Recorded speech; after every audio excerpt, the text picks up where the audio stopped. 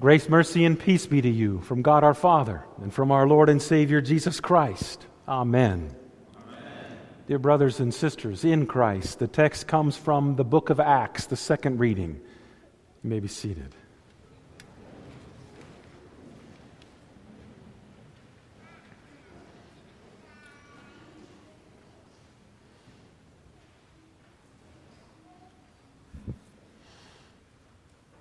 Before Jesus' ascension, he had told his disciples, his beloved apostles, to wait until you are clothed from on high with power, meaning from the Holy Spirit. Today is that 50th day, that Pentecost day upon which these apostles were blessed with this extraordinary and miraculous power that dwelt within them during their time here on this earth and died with them when they died. Just as was said in the Old Testament reading when the Spirit of Moses was poured out upon the 70 elders, when they prophesied, the text talks about, and they did not continue doing so. It ended with them. But America being America, in the 1920s it sprang up on the California coast of city of Los Angeles, the Azusa Street Mission. And all of a sudden, the Holy Spirit took on a different timbre in American Christianity. And as all things tend to start in California that are unusual, so this too. This was the beginning of the charismatic or Pentecostal movement within American Christendom. The Pentecostal or charismatic movement claims to have special powers by the Holy Spirit that are extraordinary or different than what the Christian church has been confessing for 2,000 years. In fact, what that female preacher in Azusa Street Mission did was nothing more than re-raise a dead topic that was condemned by the church in the 4th and 5th century and has always been condemned as not from God. But as soon as you draw a line there, you raise questions, don't you? And the church has drawn a line there, and there have always been questions. When these men and women who were given this gift of being able to speak in an other known language, and that's the key. It was not some prayer language or spirit language, it was a known language. You have all had to have learned Spanish or German or French or Latin, and you know all of the vocabulary you had to memorize and the work it took and how you had to hear it and recite it back and so forth. That's how normal people like you and I learn a foreign language. These disciples, which before this day, they numbered maybe 120, the text said, these disciples were given the gift to speak in other known languages, and they are listed in the laundry list in that text. Parthians, Medes, Elamites, residents of Cappadocia, Phrygia, Pamphylia, and so forth. All of them being known dialects and known languages. This is the gift that God gave to His church to kick off the Christian church's beginning. And all of these people who were in Jerusalem for the Feast of Pentecost went back to their homes in these various places, and with them they took that message that they heard proclaimed from these men and women. And that is how this church got started.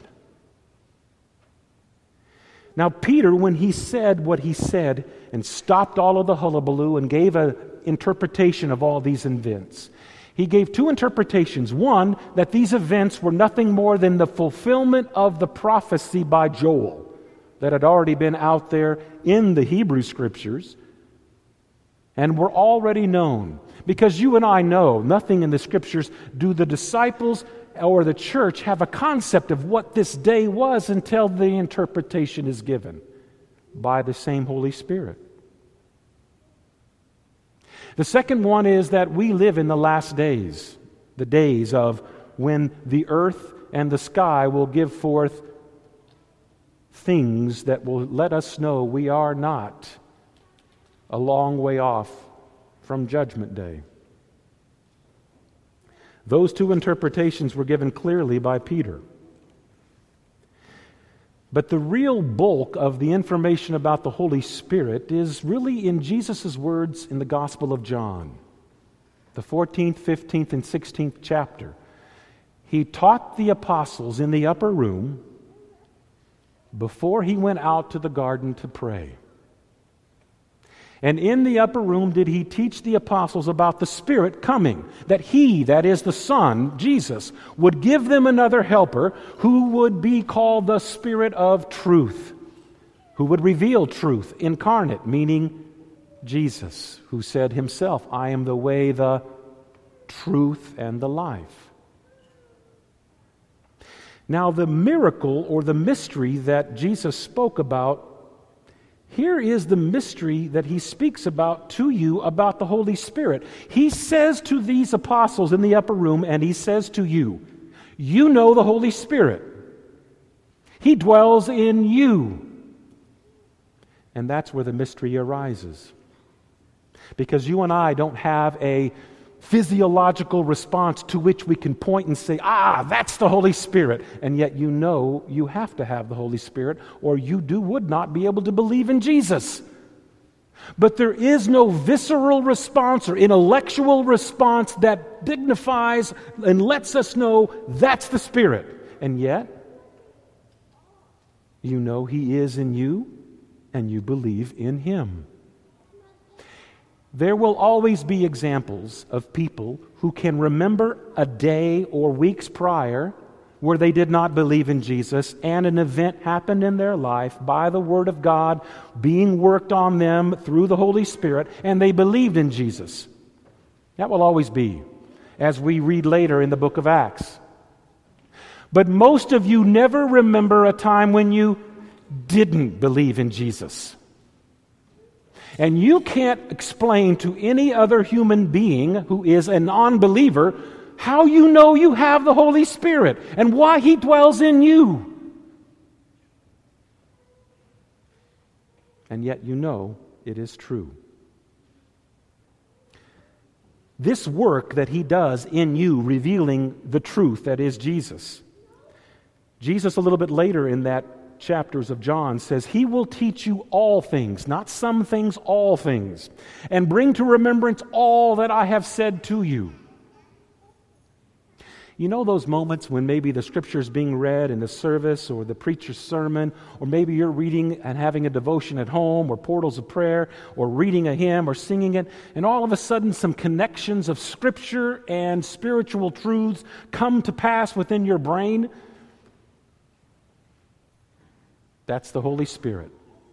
He is the one who brings these connections to you.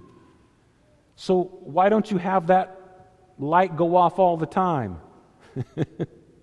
Well, He's dealing with kind of a faulty start in your head to begin with. Your and I head is not always the brightest light bulb in the bunch to get these connections that He's doing. Thanks be to God. Thanks be to God that though we cannot explain it, we know He is our Lord. That's one of His works within you, to bear witness to Christ.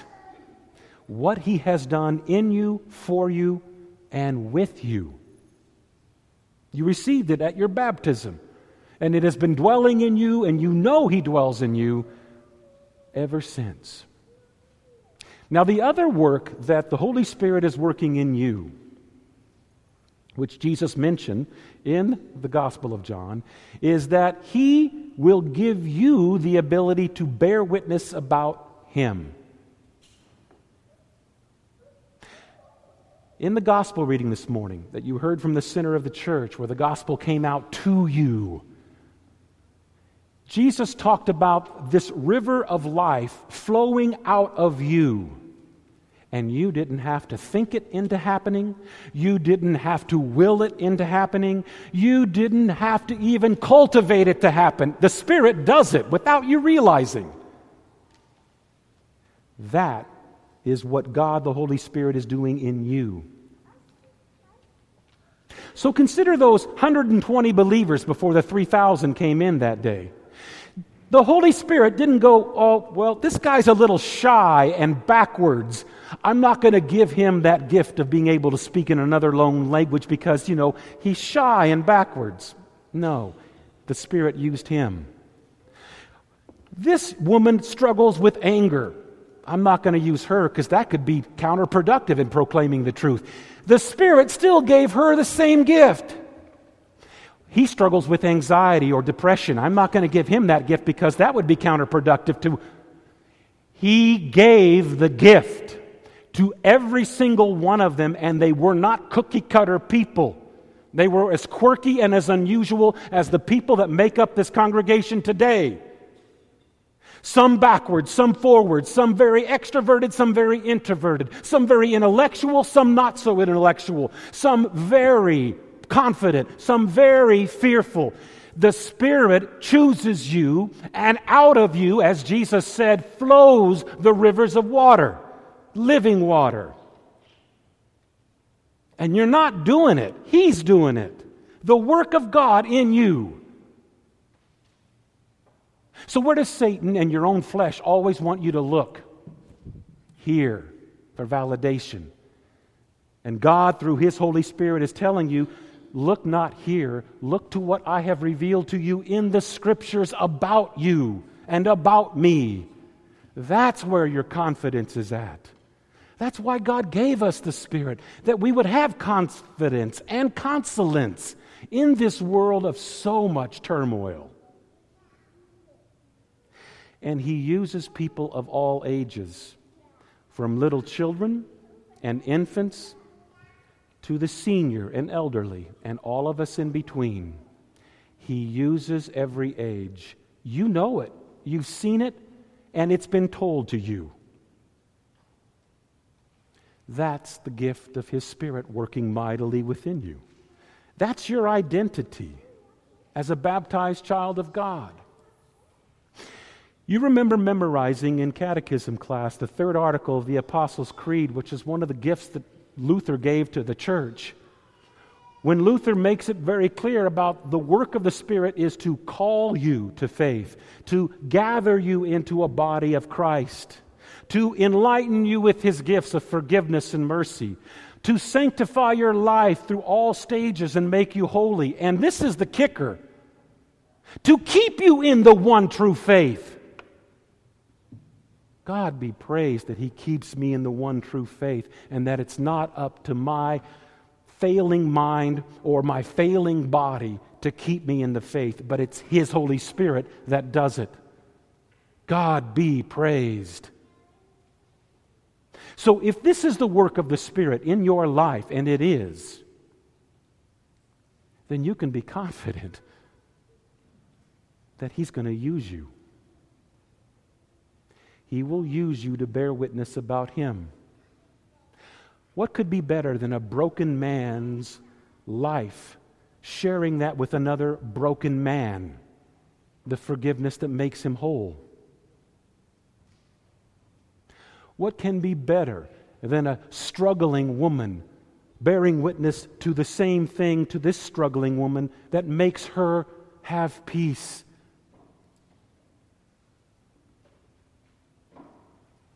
What more power can a young child who's living with the aftermath of divorce in his or her life tell another young child who is also living through it, here's where my hope is at?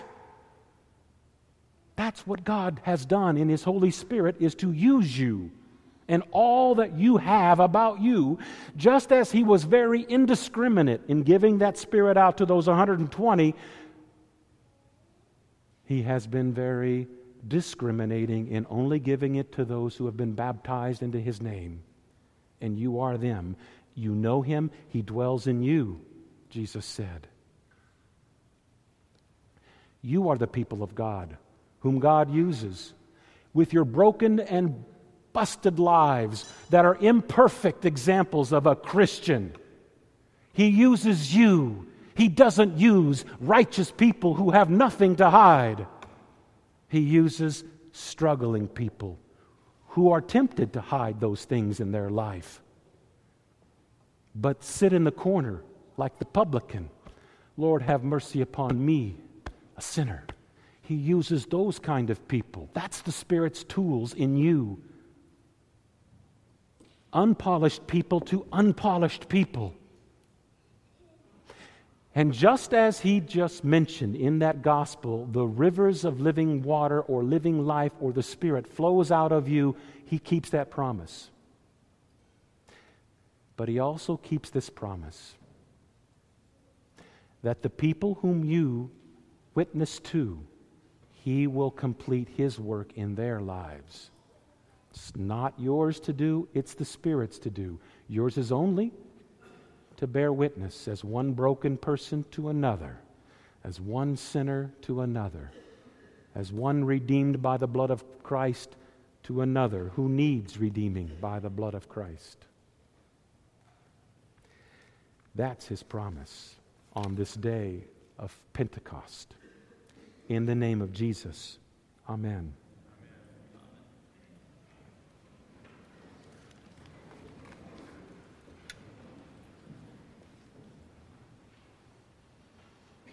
The peace of God, which passes all understanding, keep your hearts and your minds on Christ Jesus to life everlasting. Amen.